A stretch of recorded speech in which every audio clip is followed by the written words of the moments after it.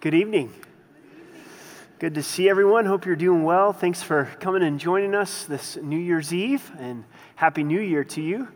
So I always have a special place in my heart for New Year's Eve, and it's largely due to the fact because it was this time of year that God drew me to himself. I grew up in a Christian home and made a profession of faith.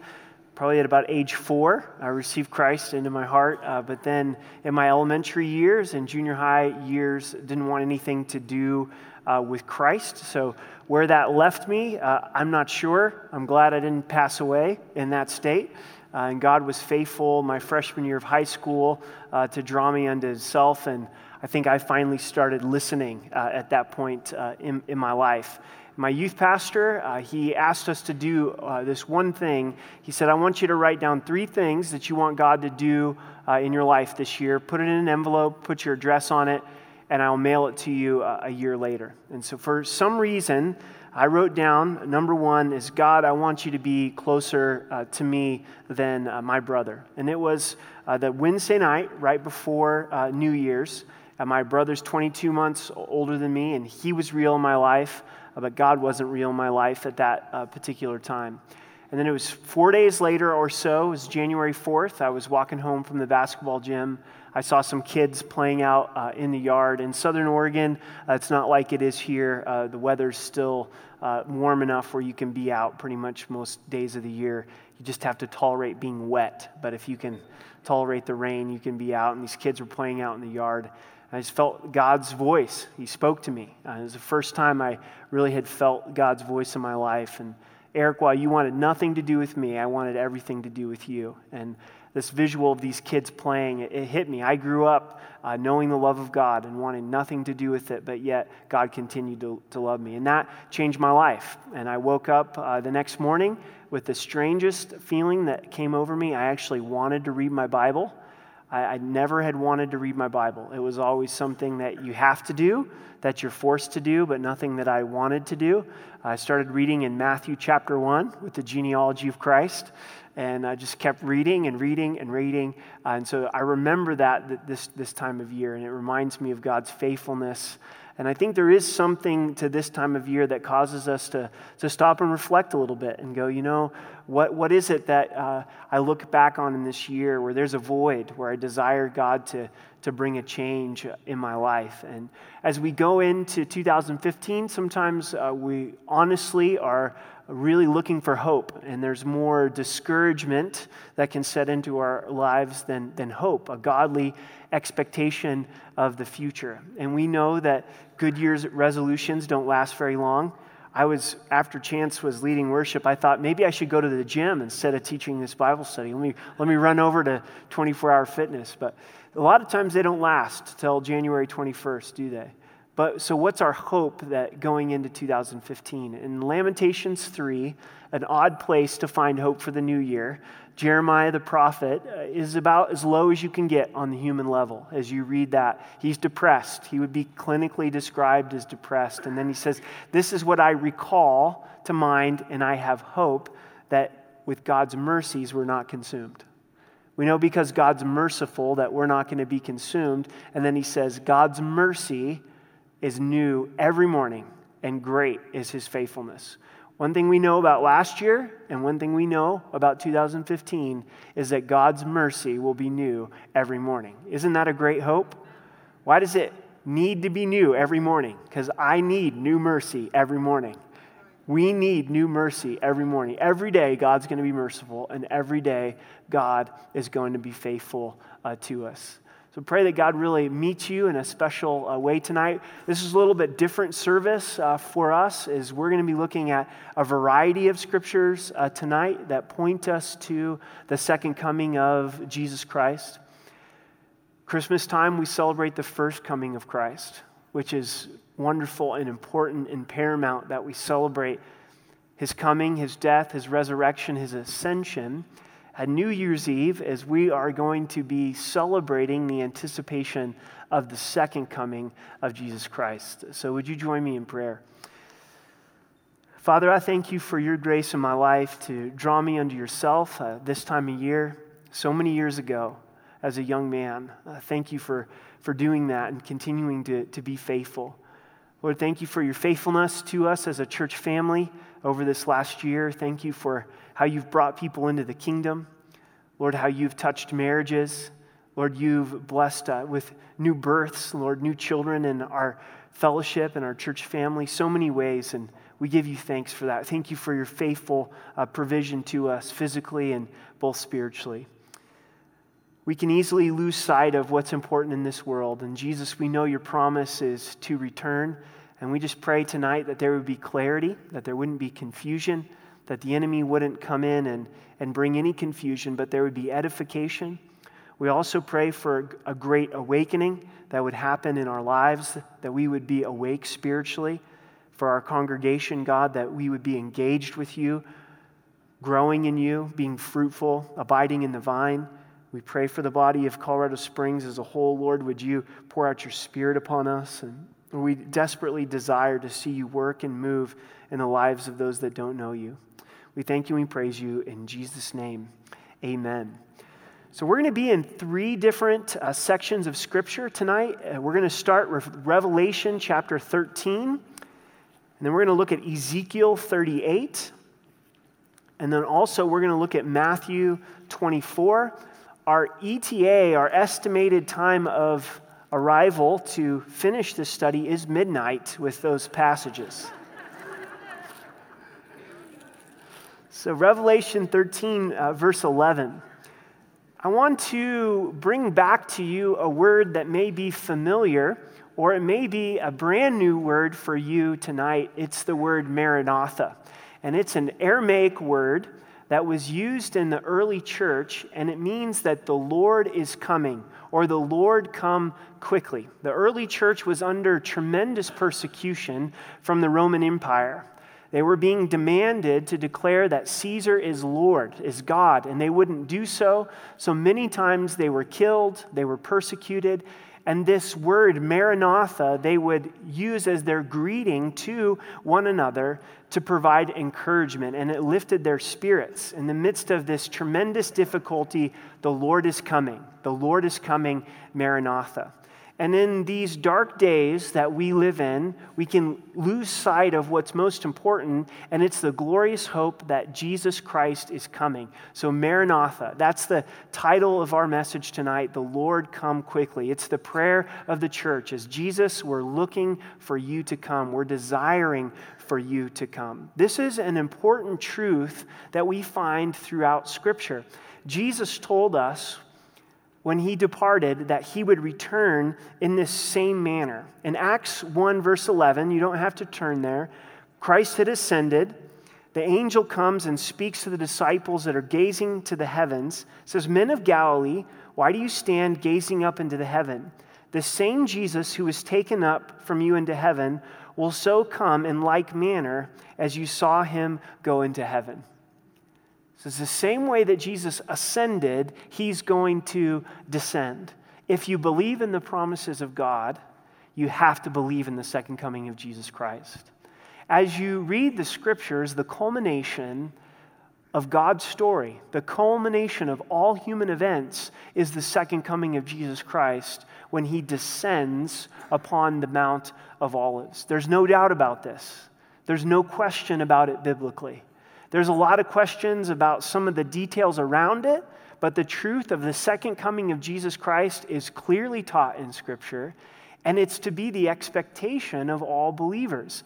Jesus taught us that no one knows the day or the hour of the second coming of Jesus Christ except for the Father. The Father is the one that has that information. The Son doesn't know. The angels don't know. So if the Son doesn't know and the angels don't know, and someone comes to you and says, "I know the day or the hour of the second coming of Jesus Christ," you know they're a false teacher. You know that they're a heretic. But what Jesus did tell us is that we're to live our lives with the expectation that he could come at any given time. In fact, Paul, at the end of his life, writing to 2 Timothy, he said there's a crown of righteousness that was laid up for the Apostle Paul, but also to everyone who loves his appearing. Church, what an easy crown for us to be able to receive. God says, I've got a special crown for you that I'll give you for all of eternity that you can lay down in worship if you simply love the appearing of my Son. If you live your life with this expectation of looking forward to the coming of Jesus Christ. It sounds simple, doesn't it? But in the reality of daily life, it's so easy to lose sight of the fact that Jesus is going to return. It just seems like life's going to always continue the way that it has been. There'll be generation after generation after generation, but there will be a generation, whether it's ours or a generation after us, that will experience the rapture of the church, the second coming of Jesus Christ. I think it does affect the way that we live out our Christian life, whether we believe if Jesus Christ can come back or not. There's a spirit of expectation. There's a purity that comes in our lives when we start to think that Christ could come and return at any given moment. Think of a reunion that you looked forward to with great anticipation. We live in a great military city. Many of you serve in our armed forces.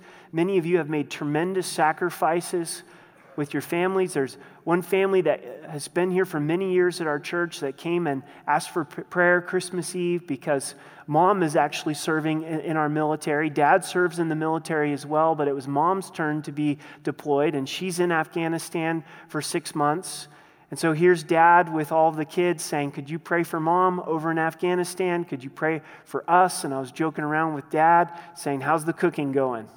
Are you learning some new recipes? He's like, yep, I'm getting better. That's a huge sacrifice, isn't it?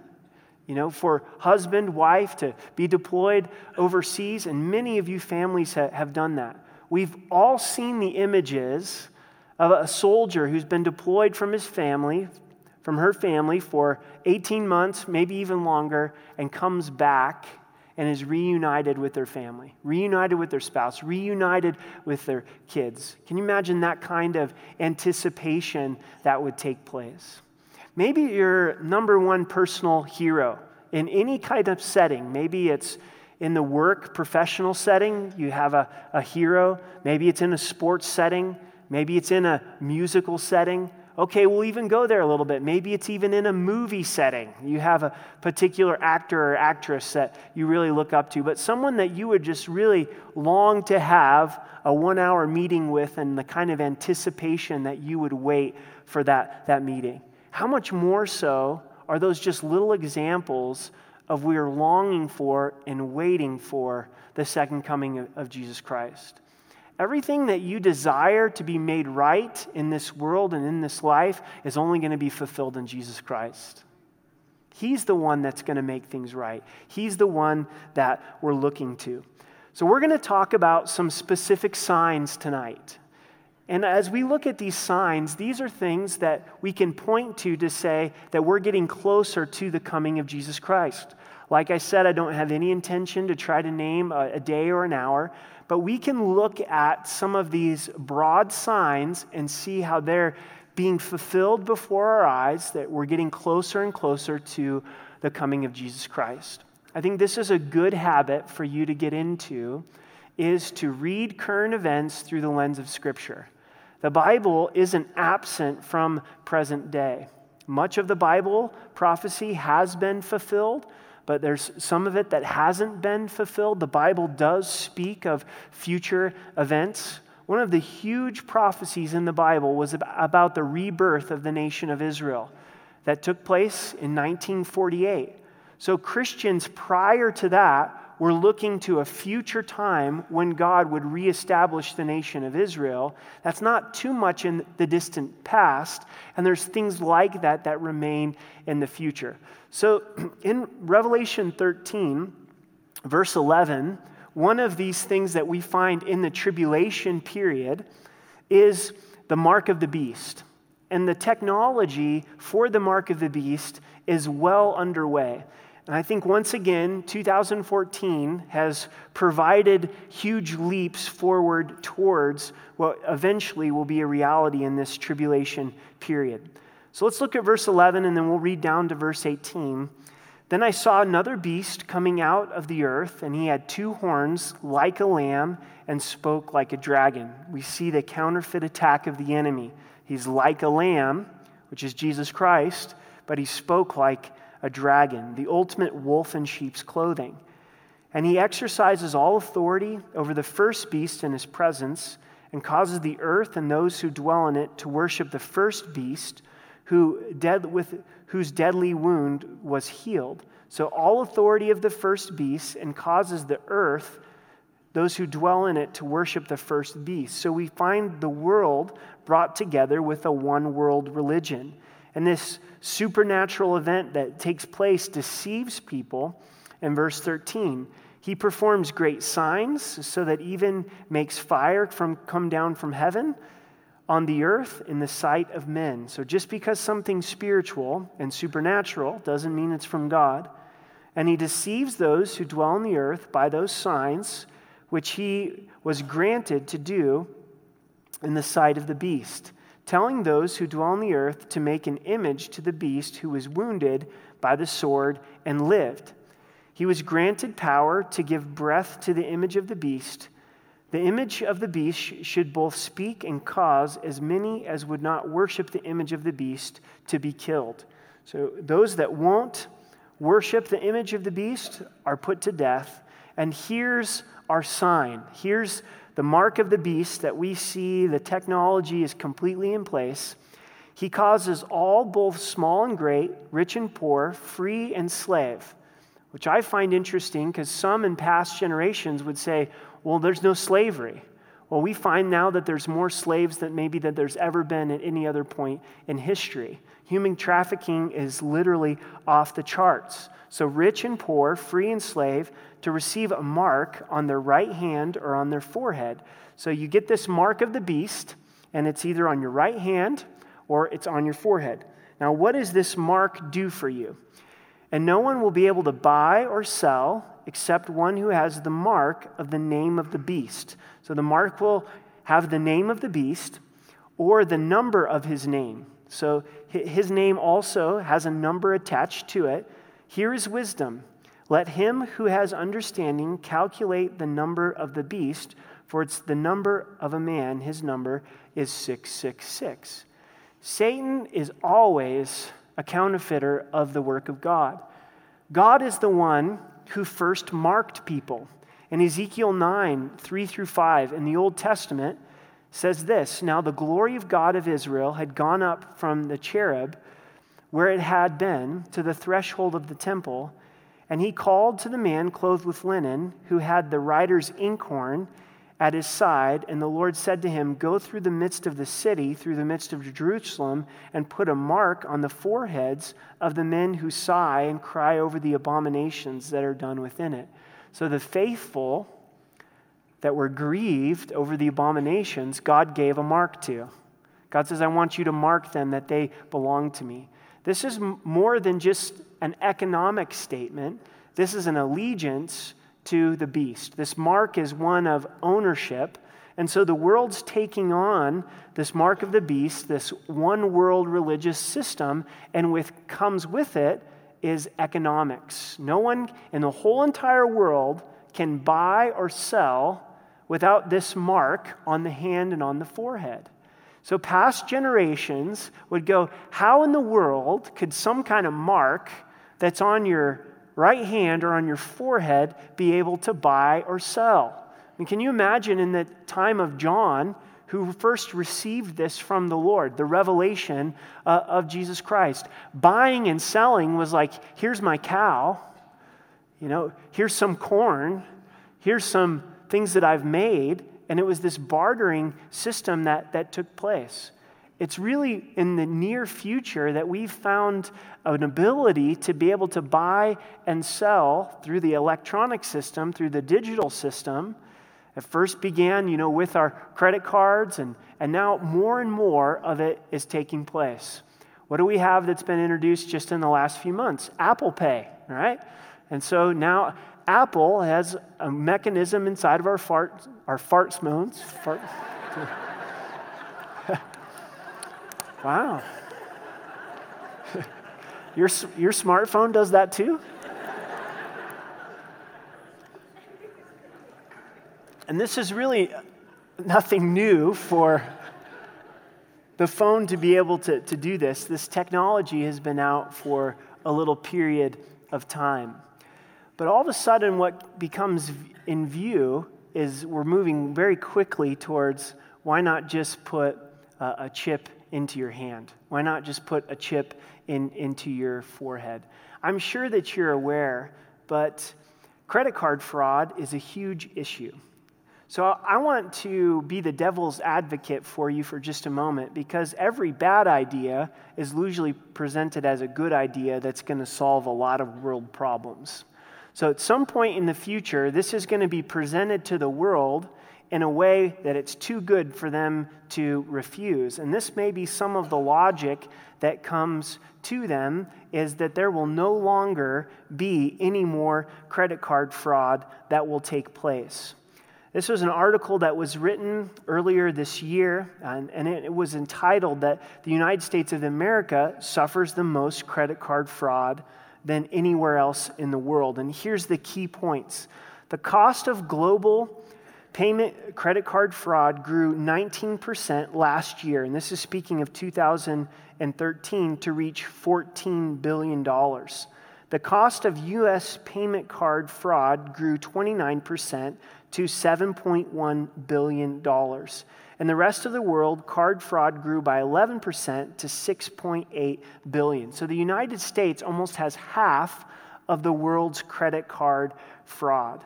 You think about this for just a moment. Who pays for this? And the first response is, well, the banks pay for it. Most of us have probably experienced this on a credit card or a debit card. You go to your bank account information and you're like, I didn't do this. What in the world is this charge? And so you call your bank, you call your credit card, you call your debit card, and they take it off and they reimburse that. And sure, the bank is picking up some of those costs, but ultimately it goes back to the person that's buying the product. The prices go up in the stores in order to cover that credit card fraud. Now, if you have this technology inside of your hand and inside of your forehead, it is very difficult to commit credit card fraud. You following me? And so the technology is going to be such so you're doing something online. You're buying something on Amazon Prime. You know, you just flash it here and bing, bing, bing. There it is on your account. You go to Starbucks and you're like, feeling a little groggy today. Oh, you got the mark. Bing, and you're good to go. I remember when, this dates me a little bit. So high school students, you know, but when I was growing up, there came a point where the bar scanners actually came into existence, to where at the grocery store you could scan something, the checker could scan something instead of having to type in all the numbers. So there was a point where you'd go with all of your stuff with your mom at the grocery store, and the checkers were really fast. They'd grab it, the back of the cereal, and it'd be all those numbers, and they'd grab the next one, and then someone came up with this idea of the bar scanner, and my mom knew Revelations 13, and she was really nervous. She's like, this is the mark of the beast. I don't think we can use the bar scanner. I'm like, Mom, I think it's okay. And she's like, I bet there's 666 in those barcodes, and this is really going to be a problem. I don't think you've got to freak out. I don't think that you've got to, not use Apple Pay necessarily or those kind of things, but beware and understand that these are signs of the times that are ultimately going to move towards this direction. So it would solve credit card fraud. Another thing that it would solve is tax evasion and tax fraud. How big of a deal is tax fraud in the United States of America? There's been some news reports in 2014 that says tax fraud is going to be what bankrupts our country. It's epidemic. If you're not sure about this or you're confused about this, go to the news this week. The New York Congressman Michael Grimm pleads guilty to tax evasion. He's the congressman of New York, and gross tax evasion. This is throughout, everywhere possible, everywhere that you can look in the United States of America, there is tax fraud. Some of the reports that have been given is in the range of $450 million that the American public under-reports their taxes. So this is what you should report, but the American public says, I'm going to report this. Not to mention when your Social Security number gets stolen and your identity gets stolen and someone then puts their taxes and it's not you at all and they get reimbursed those taxes. Our government admittedly says they really don't have a defense towards this and criminals know it and they're just cleaning out the government hand and fist. Well, guess what? You put this chip in your hand, you put it in your forehead, you don't have any more tax evasion. The government has great incentive at some point to put this in. Personally, this is just my opinion, so keep that in mind when I say this.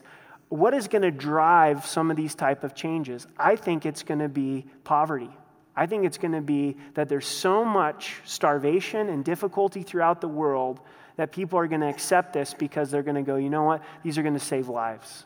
These are going to save problems. We're not going to have credit card anymore. We're not going to have tax evasion. These are the things that are going to help out society, and you would be foolish to not accept this and to enjoy this. One I think that's very sad, but is one that would also help clear this up is kidnapping. Human trafficking is the number 2 trade in the world behind drugs. So drugs is number 1 and human trafficking is number 2. It's estimated that 2.4 million people right now are under human captivity. 2.4 million today are under human captivity, and 80% of them are sex slaves. So of those slaves, 80% of them are sex slaves. Inside of the United States of America, that they estimate that every single day that there's 58,000 children that are kidnapped every single day. This is a huge deal. I think every parent is aware of it. If you take the time to look at the news, I looked at some stuff today in Park City, Utah. There's an 11-year-old boy that was picked up. If you've been to Park City, Utah, I lived in Salt Lake for a few years. It's a nice little ski town. We're not talking about a bad area of the country. And thankfully, the 11-year-old boy got away. But if you have elementary age kids, it's something that you're aware of. It's something that you understand is a real possibility. And if there is a chip that's put in your son or daughter's right hand or your forehead that can track their location at all times, you go, this is great for a lot of reasons. It's great because if they ever got kidnapped, and it's also great because I was a teenager once too, and I'll know exactly where they're at all times. I'm sure some of you are already taking advantage of that with your teenager's smartphone. You're like, they don't know it, but I'm tracking their phone. Hey, where are you at? Oh, I'm at Johnny's. No, you're not. You're not at Johnny's.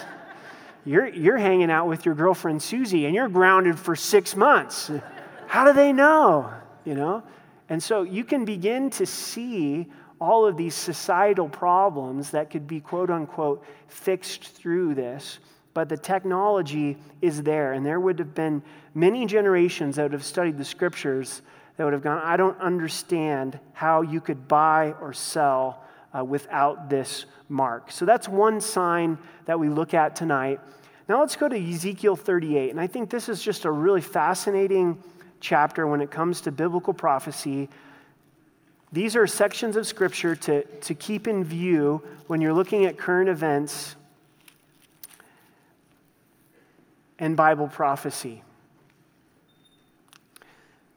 Ezekiel 36 speaks of the rebirth of the nation of Israel and God bringing into inhabitants a place that was wilderness. And we've really seen that take place with the nation of Israel since May of 1948.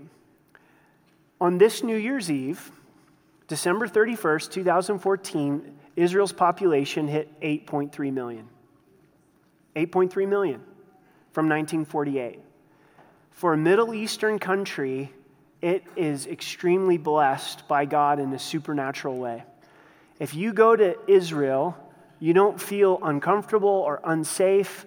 You're walking around and you're going, this is amazing, the kind of prosperity that has come to Israel. When you're walking on the streets of Tel Aviv, it's unlike any city in the United States of America. I mean, it's amazing how that it has been blessed by God, and that as a fulfillment of biblical prophecy. And so you can read that in chapter 36. Chapter 37 talks about dry bones coming back to life. Again, speaking of the nation of Israel, how God's bringing them back to life. And then chapter 38 speaks of this yet future time where there's this alliance of nations that come against the nation of Israel. And when these nations come together against Israel, the end of the chapter says that God stands up with his judgment. So we'll read through this chapter and highlight things. And what I want us to then look at is Russia's part to play in Ezekiel 38. Now the word of the Lord came to me, saying, Son of man, set your face against Gog of the land of Magog, the prince of Rosh, in Meshach and Tubal, and the prophecies against them. So this is describing Russia, Gog and Magog. And then the prince of Rosh, Meshach, and Tubal. These are the key cities of historical Russia. When you look at Gog and Magog, it clearly leads to what is present-day Russia. So at some point, present-day Russia is going to do what we read in this chapter. And say, Thus says the Lord God, Behold, I'm against you, O Gog, O prince of Rosh, Meshach, and Tubal. I will turn you around, put hooks in your jaws, and lead you out with all of your army, horses, and horsemen, and splendidly clothed, a great company with bucklers and shields, all of them handling swords. So God's the one that's ultimately doing this. God is putting a hook into their jaws and bringing them down to Israel to attack Israel. It's God setting the stage for the final events. Persia, which is Iran, so it's important to note that. Ethiopia, which also includes the area of Sudan. Ethiopia was a much larger area historically than what we know currently today. And Libya are with them, all of them with shield and helmet. So we find Iran, Ethiopia, and Libya coming together with Russia in this attack, as well as Gomer. And there's thoughts on exactly what is Gomer, something Germany, something Turkey, possibly both. And all of its troops, the horses of Togarmah from far north, and all of its troops, many people are with them. So this is a large army that's gathered together, all with the purpose of destroying Israel. Have you noticed this happening in the world? That anti-Semitism is on the rise. There's many nations that hate each other, but are being joined together in an alliance simply with the purpose to destroy Israel. There's a spiritual element to that. Ultimately, that's what's going to set the stages for the nations of the world to come against God and come against Israel. So verse 7, Prepare yourself and be ready, and all of your companies that are gathered about you, and be on guard for them. After many days you will be visited. In latter years you will come into the land of those brought back from the sword and gathered from many people on the mountains of Israel. So this is speaking of the rebirth of the nation of Israel. So Israel has come back from the sword. They've been regathered. Which had long been desolate, they were brought out of the nations, and now all of them dwell in safety. Church, that's what we're seeing today with Israel. They've been drawn back to the promised land out of all of these nations, and they dwell safely in Israel. How do the Jews dwell safely in Israel? It's such a small piece of land with so many enemies, but yet God's hand's upon them, and they're able to dwell safely. The safest place on the earth may be Israel. It may be a decent place to consider moving if you were allowed to. In verse 9, you will descend, coming like a storm, covering the land like a cloud, you and all of your troops and many peoples with you. Thus says the Lord God, on that day it shall come to pass that thoughts will arise in your mind and you will make an evil plan. So this is what Russia and this alliance of nations is thinking. You will say, I will go up against a land of unwalled villages. I will go to a peaceful people who dwell in safety, all of them dwelling without walls and having neither bars nor gates. And if you study Israel closely and you hear the hearts of the people in Israel, they really do want peace. That's what they desire. even to the point where at times they consent things where you're like, why are you giving up land? Why are you willing to consent this? And they'll say things, and you read it in the articles, we just want peace. We're tired of dwelling in conflict.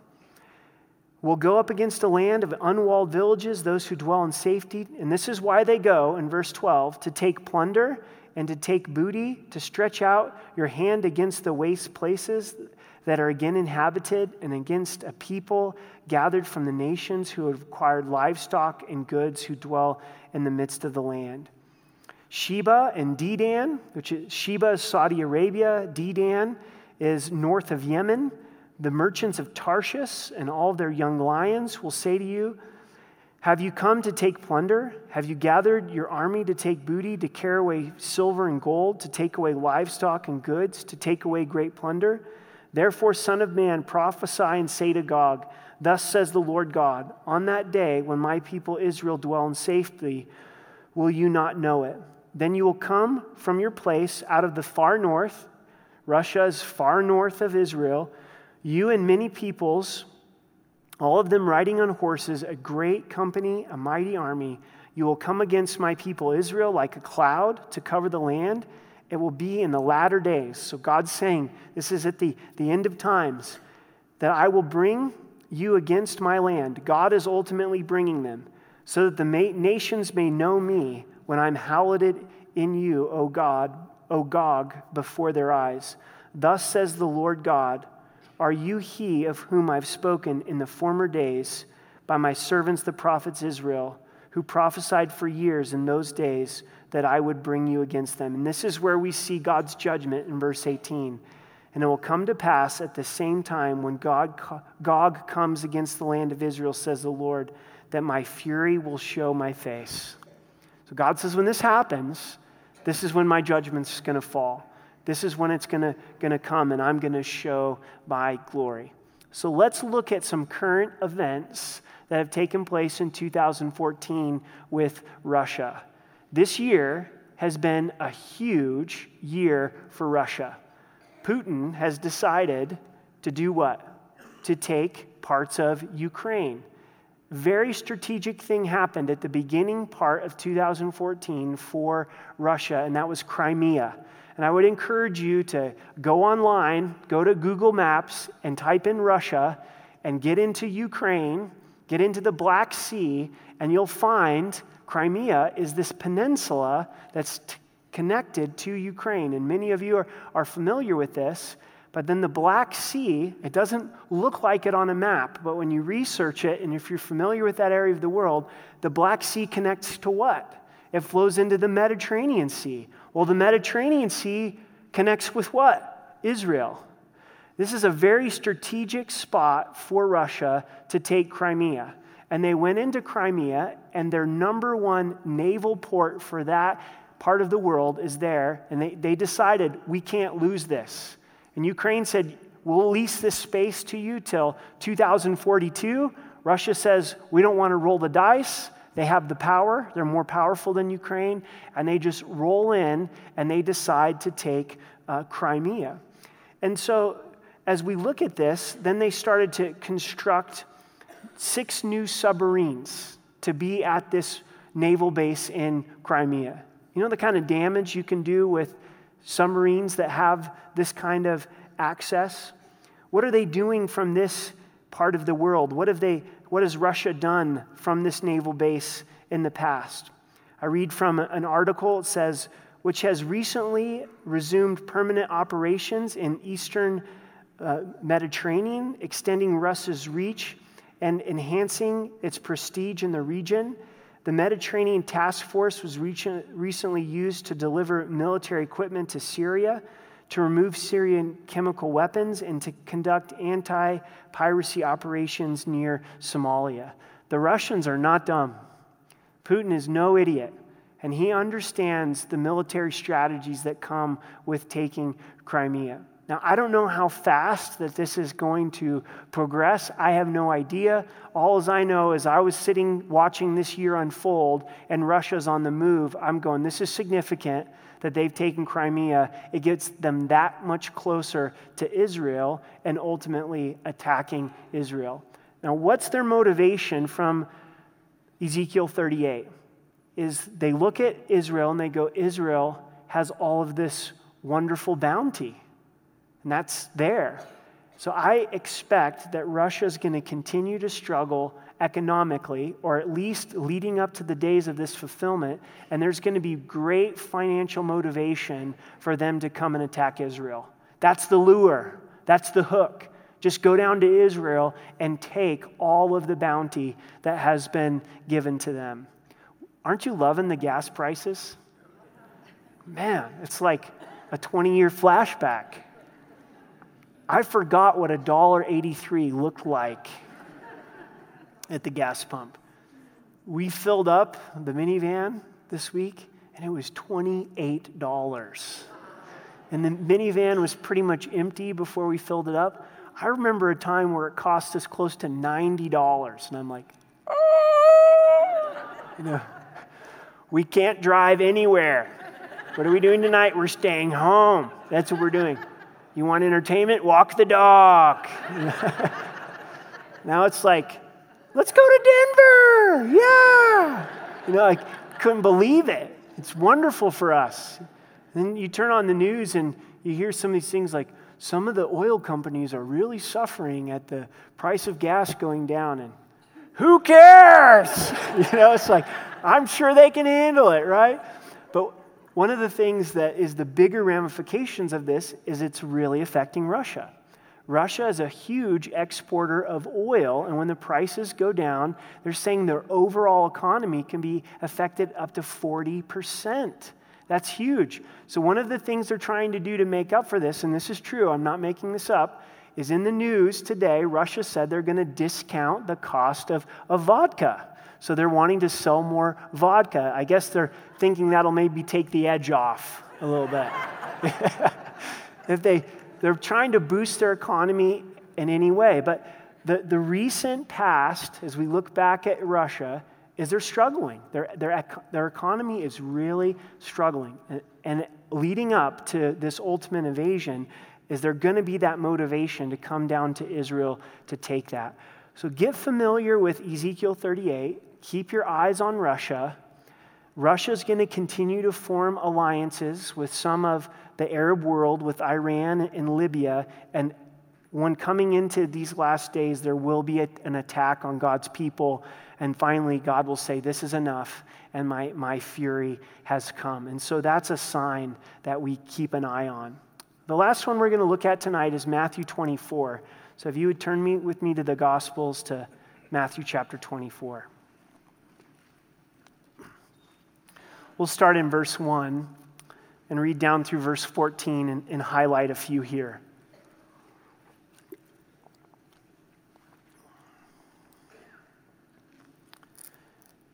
Then Jesus went out and departed from the temple, and his disciples came up to show him the buildings of the temple. The temple had gone through a mass renovation, and they were impressed by this new building project.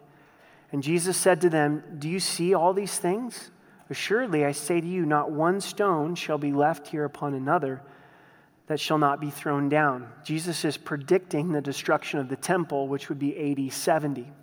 In the minds of the disciples, the end of the temple meant the end of the world. In verse 3, now as he sat on Mount Olives, which is the location that he ascended into heaven, the location he'll descend, that he'll return. So he's sitting on the Mount of Olives. The disciples came to him privately, saying, "Tell us, when will these things be, and what will be the sign of your coming and the end of the age?" So what are the signs of your second coming? What are the signs of the end of the age? And Jesus answered and said to them, "Take heed that no one deceives you, for many will come in my name, saying, 'I am the Christ,' and will deceive many. And you will hear of wars and of rumor of wars. See that you're not troubled, for all of these things must come to pass, but the end is not yet. For nation will rise against nation, and kingdom against kingdom, and there will be famines, pestilence, and earthquakes in various places. And these are the beginnings of the sorrows. Then they will deliver you up to tribulation and kill you, and you'll be hated by all nations for my name's sake.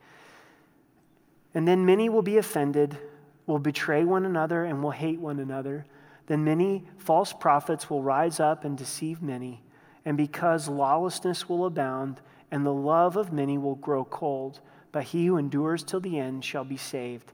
And this gospel of the kingdom will be preached in all of the world as a witness to all the nations, and the end will come. So 3 of these stand out to me this evening as we look at 2014. And the first is nation against nation and kingdom against kingdom. In the Greek, the word nation is ethnos, and it speaks of people group. It's speaking of one ethnic group against another ethnic group. It's racial tension. And have we seen throughout the world an escalation of racial tension? Absolutely. And this is a sign of the ultimate coming of the second coming of Jesus Christ. What's the beauty of the church? The beauty of the church is there is a decease, a death of racial tension. The moment that you come to know Christ as your Savior, any racial prejudice should pass away. Any racial prejudice should be buried with Jesus Christ, and we're risen in newness of life. God created all, He loves all, He died for all, and in the body of Christ, there's neither Jew nor Gentile. There's not one ethnic group and another ethnic group. But outside of Christ, we see this continue of division of nation against nation.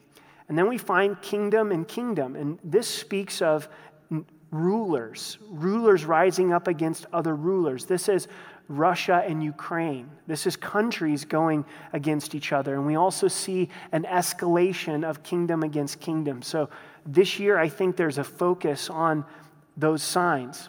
Also pestilence we find in Matthew 24.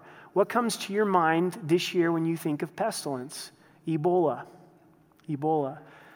7,800 people have died in 2014 from Ebola.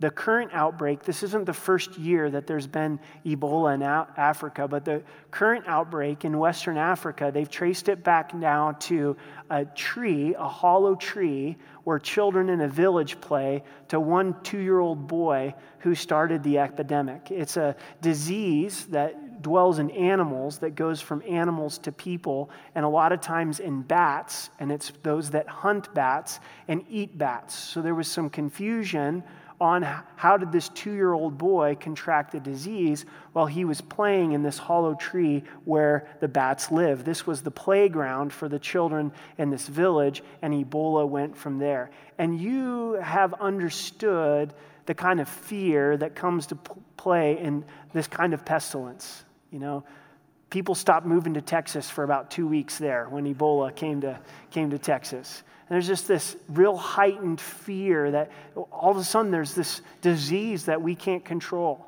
And it's heartbreaking to see people lose their lives. And my heart has been touched to see families lose a loved one, and then because of the nature of this disease, you can't be with your family member as they're passing away. You know, you can't bury them in the way that would provide even just a little bit of comfort because of the fear of that type of disease. And as we get closer to the second coming of Jesus Christ, Jesus says, this is a sign of my coming. And the reason that God gives these signs is their birth pains leading up to the ultimate second coming of Jesus Christ. God in His love is saying, hey world, this is not your home. Hey world, this is not permanent. Hey world, look for my Son, Jesus Christ, to come back. But I think this year definitely points to the pestilence. And then also we find tribulation in verse 9. Then they will deliver you up to tribulation and kill you, and you will be hated by all nations for my name's sake. This year, 2014, has been recorded as the greatest year of martyrdom in recent history. That there's been more Christians that have been killed in the name of Jesus Christ than any year prior that we can refer to in modern history. In fact, from 2012 to 2013, the number of Christian martyrs went up 100%. Just from 2012 to 2013, and that was primarily because of Syria, because of ISIS. ISIS alone killed more people in Syria than was being killed in the rest of the world. Church, sometimes we don't want to believe this. We don't know who to believe, but this is very, very real. And ISIS has been very targeted on going in and killing Christians and killing other minorities. But if people will not bow their name to Allah, then they're killed in a brutal fashion. And we look in scriptures and we see this is a sign of the coming of Jesus Christ. Another hot spot has been Nigeria. Nigeria has just experienced amazing atrocities. This is a picture of Nigerian children. And I know you've seen in the news this year of Nigerian girls getting kidnapped by Islamists. And what's taken place? We're seeing a fulfillment of Scripture before our very eyes.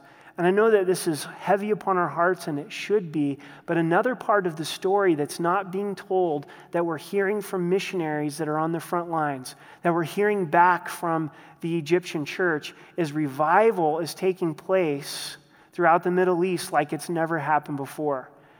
And throughout the history of the church, the blood of the martyrs is the seed of the church. When Christians die for their faith in the name of Jesus Christ, Christianity explodes. And these have been very difficult areas of the world to reach. What have we seen in Egypt over the last few years? They have their freedom, they have elections, the Muslim Brotherhood is elected, then the people decide for themselves, we don't want this radical Islam here. We don't want the Muslim Brotherhood. They revolt against that. And what has taken place with that black backdrop is many, many, many people coming to know Christ as their Savior in Egypt. God is greater than the persecution. He's going to continue to move through the persecution. I don't mean to be the bearer of bad news, but I do think we're asleep spiritually if we're not seeing and hearing the music. There is going to be a cost for our faith in Jesus Christ. Or we're seeing our culture change. We don't live in a biblical culture. We're living in a culture that is against the truth of Scripture. And so when you stand up for Scripture, when you say, I'm going to hold to what the Scripture says, it's going to cost you something.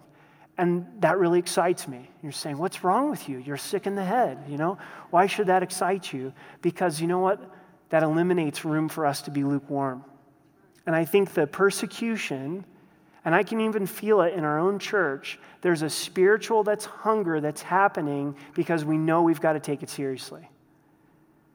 We know that it's going to cost us something. And there was a time in our country where you could just say you were a Christian and who cares if you understood it or not? That was the cultural thing. Of course you're a Christian. No one just says they're a Christian anymore. It's not cultural to be a Christian anymore in the United States of America. You've got to explain why you're a Christ follower. You've got to try to let people know what that means. And this is a sign of the coming that Christ gives here. And you're saying, wow, this just sort of seems like a lot of bad news. Yeah. What a great way to end 2014. I think the enemy tries to come in and put a lot of fear in our hearts with the second coming of Jesus Christ. But for the early church, the church that we read about in the New Testament, there was never fear involved with the second coming of Jesus Christ. And God sets a precedent about his character that he doesn't judge the righteous with the wicked. And Jesus comes in his second coming to bring judgment upon the wicked. And we're righteous because we're in Christ Jesus.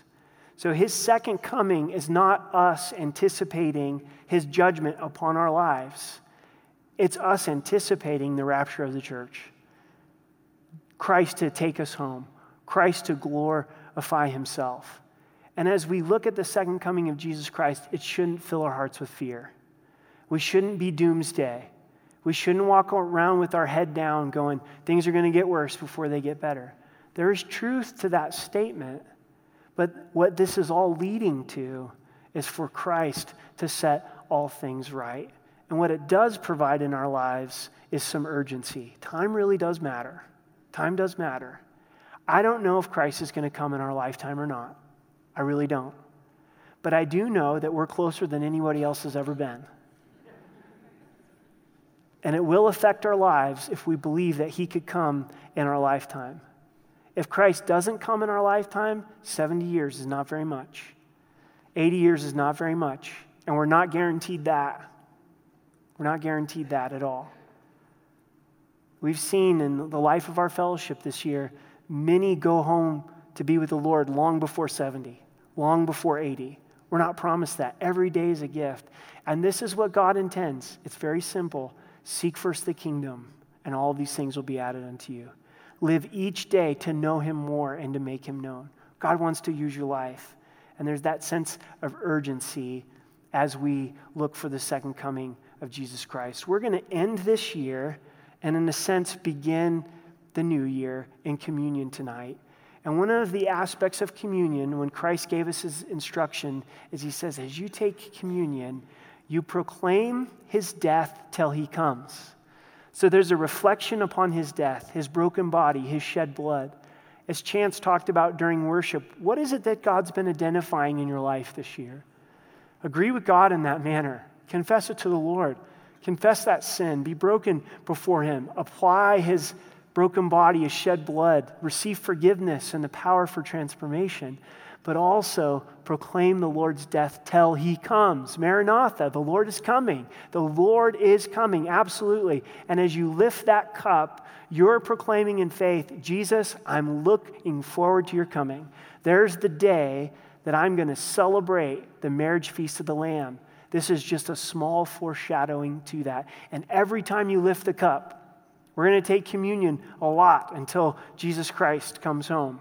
And every time you take communion, reflect on the past of his shed blood, his resurrection, but also look forward to the future. Go, Jesus, you're going to return. No matter what happens in this world, no one can ever take away the hope of the second coming of Jesus Christ. Amen?